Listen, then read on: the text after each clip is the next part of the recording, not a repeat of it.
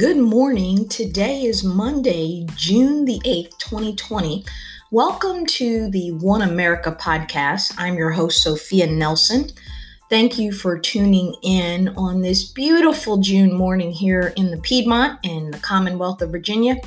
And it's lovely. I've gone out. I've already had my coffee on cup number 2, have watered the flowers, done my Peloton bike. It's a good start to what I hope is a good week for America. I want to talk this morning. Mondays are reserved for what I call Motivation Mondays. And we didn't do Wednesday Wisdom or Saturday Thoughts last week because I really wanted last week's episode about color consciousness versus color blindness to play all week. And it was played a lot all over the world. Thank you to those of you who follow us, who continue to share, post, comment. Our most popular platform is still on iTunes and Apple, which is to be expected since all of us have iPhones, etc. But we're also picking up steam on Spotify and any of the other platforms that you can listen to podcasts on. We've updated, of course, and changed our name from the title of my last book, E Pluribus One, which means it's from our motto, E Pluribus Unum, out of many one, to One America podcast, because that's certainly where we need to be. And I've talked about it many times since the very first podcast I did. We're in season 3. Back in season 1, if you listen to it, it was titled Let Us Begin. And I want all of us to be clear that oneness does not mean sameness, and oneness does not mean we always agree, because we don't. And that's what I love about this country. I love that we're diverse in our opinions, our thoughts, our beliefs, and everything that we hold dear in America is about our diversity. It's about our diversity of thought, our diversity of personhood, our diversity of background, our diversity of region, our diversity of faith. And it's what makes us the envy of the world. This morning, I want to talk about the topic, the kids are going to save us. The kids are going to save us. And they are. If you've been watching what I've been watching, 99.9% of all the marches around the United States and indeed around the world have been peaceful. And here in Loudoun County, Virginia, 2 things happened that really touched my heart. And I'm going to hope that sharing this morning touches your heart. On last Thursday, the kids here at Riverside High School in Loudoun County in Leesburg, which is literally, in walking distance from my home, organized a protest. They got the permit. They reached out to the police, to the county officials, to the HOA officials. They did it the right way. They had on their Black Lives Matter t-shirts. They had on their masks. Moms and dads were walking with them. But the unique thing about it is the community I live in here in Loudoun County, Virginia, is about 99% white, and particularly in my development. And the kids in the high school, there's diversity of other racial ethnic groups, but it's not an area where there's a lot of diversity with African Americans. And it is majority white community, and it's an upper middle class community. And to see these kids chanting Black Lives Matter, and to see these kids chanting, I can't breathe, and to do it in such an organized way, and they're holding hands. And we lost a wonderful young man this past weekend, good friend's son, 16 years old, parent drowning. Pastor Michelle Thomas, who's the head of the NAACP here, she's been on this podcast. You can listen to our episode. She was on during our Pastors and Politician Week that I had during Easter week, leading up to Holy Week. I had a series of pastors and political figures on to talk about the intersection of politics and faith. Listen to her podcast. Well, it goes to show you how life changes on a dime. And back when Michelle was on a few months ago, things were good in her world. 3 healthy kids. She's doing her work. She's a new elected official here in Loudoun County, Virginia, as well as the work she does on the school board and for the NAACP. And now she's lost her baby boy. And the communities came together last night for a candlelight vigil that was just amazing. And we all cried a lot. But what touched my heart and what let me know is that this country is going to be just fine. We're going to be okay, is what I saw here in Loudoun County, Virginia last night over at River Creek, which is one of our country clubs, and another well-to-do, mostly white community. the community came out in ways that I never could have imagined. There was 1,000 people on the greens there. And I'm going to do a post on Facebook shortly. I'm having some difficulty getting all the video uploaded, but it will be up and I will share. But to see who turned out, to see the love, to see the unity, to see the tears, at the end of the day, we're just people. And these kids did this. To look at the boys that walked up and talked about their buddy Fitz, to look at the boys who walked up and talked about Fitz being their brother. They were all white kids. He was black. And one young man that choked us all up talked about how he's going to tell his future wife about Fitz someday. He's a 16-year-old kid. He's going to tell his kids and his grandkids about Fitz someday because Fitz was such a light. Fitz was a believer in the Lord. Fitz was happy all the time. They talk about Fitz was always dancing, and he just was a happy, energetic young man. And God saw fit to take him home. And it's one of those things that's surreal to us. And I think of the words of our chairwoman here, Phyllis Randa, who's also been a guest on this podcast. And she called us to do better. And she talked about how in moments of grief and moments of mourning and moments of tragedy and strife in our lives, which America is right in the middle of, from COVID-19 to the crisis with race in America, to the crisis with policing in America.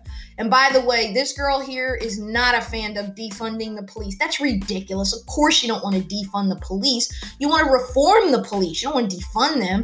We need our policemen and women. They're good public servants. They're, for the majority of them, good people, moms and dads, live in the community, have kids like you, have families like you, want a happy life just like you and me. So, no, I think we have to be careful not to cross lines here. We need reform, but I'll save that for another day, and I'm going to have some guests on who are both law enforcement officers and politicians. I'm going to dedicate a week sometime this summer to this topic once things simmer down. But back to the point, the kids are going to save us. I am optimistic about this. I am hopeful about this.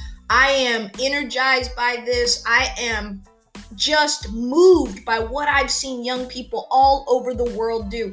Look, I have nieces. I've said this many times. You know, they're the apple of my eye. I didn't have kids of my own, and God knows I wanted a house full.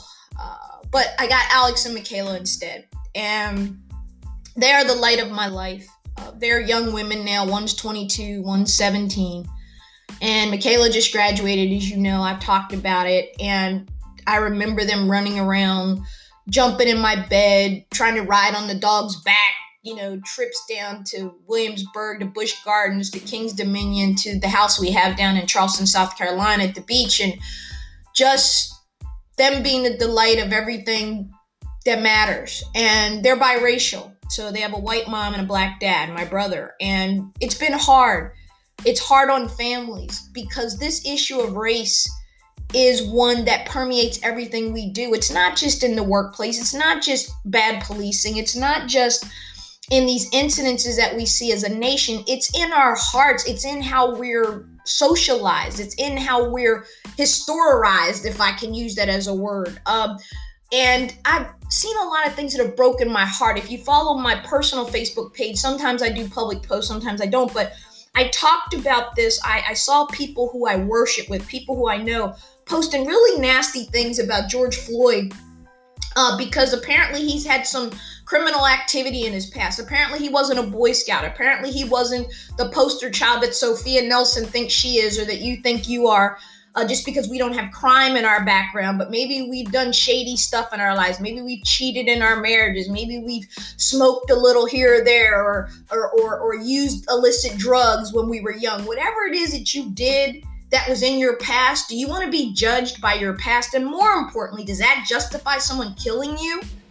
No, of course not. And we are in this place right now where about 40% of this country is stuck. And it is stuck, as Michelle Obama said in her amazing commencement address to the graduates. You can look it up on her Twitter feed, on her Instagram, on her YouTube. Powerful words. She talked about the stress of living a life where you're negative all the time, where you're attacking, where you're a victim, where you're always looking for a way to justify what's wrong. That's a hard way to live. I agree. That's not the way I live. It's not the way I want to live.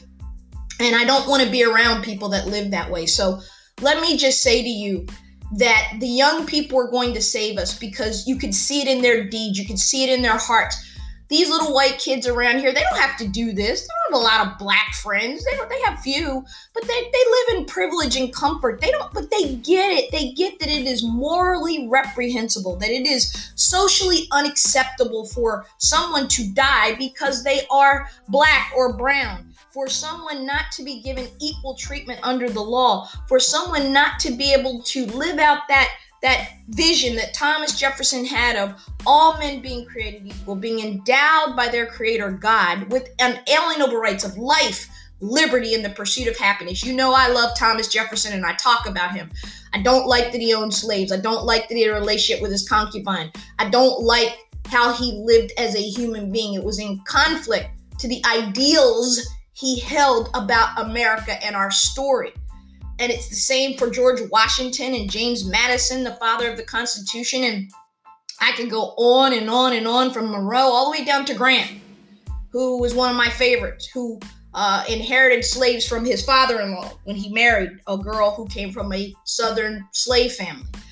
And the first 11 out of 13 of our presidents had slaves. Think about that.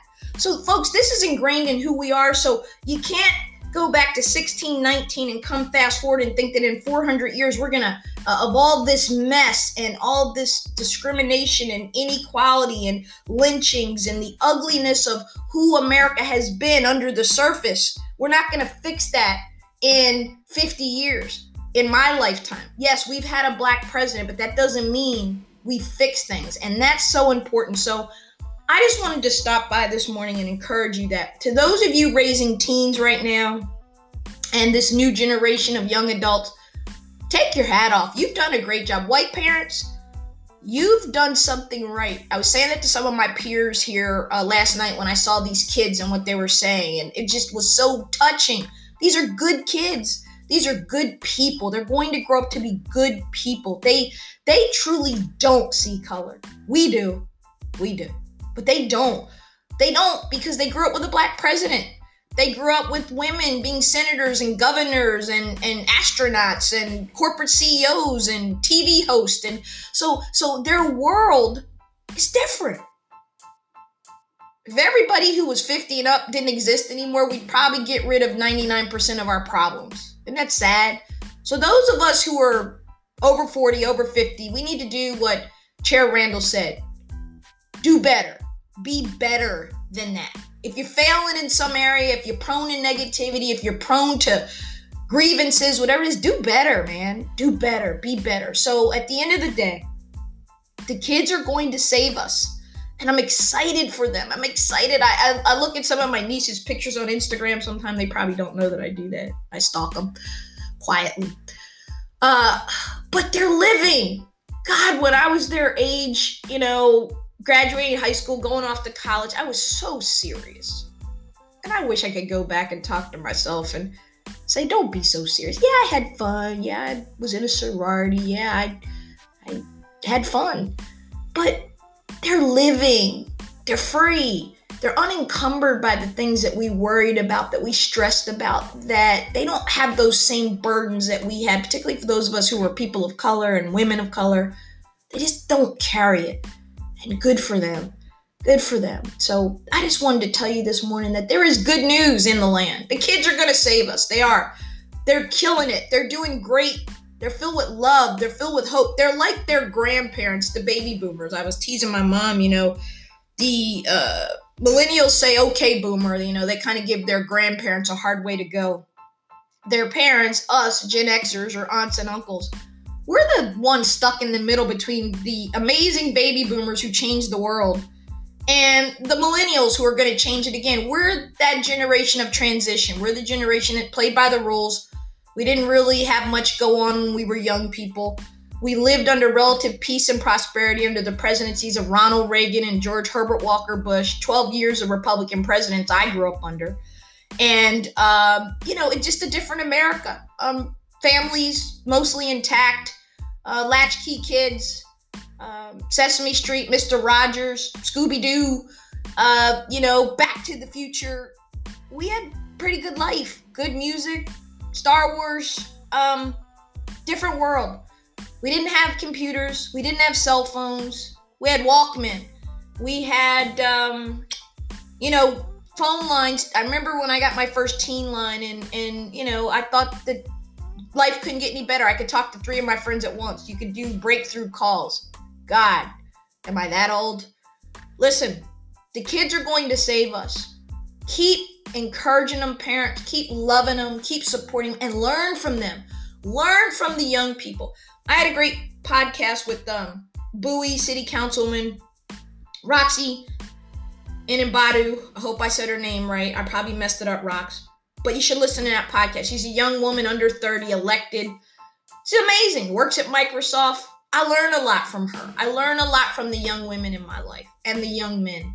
And I'm excited for them. I'm going to eat my Wheaties so that when I'm in my 70s and I'm looking at this world, it's going to be a different, better place. And I'm excited about that. So God bless you and God keep you on this morning and on this day and throughout the week until we get to Wednesday Wisdom. It's Monday Motivation here on the One America podcast, and the kids are going to save us. Remember, you heard it here first. You guys have a great, amazing day on purpose now. Bye-bye.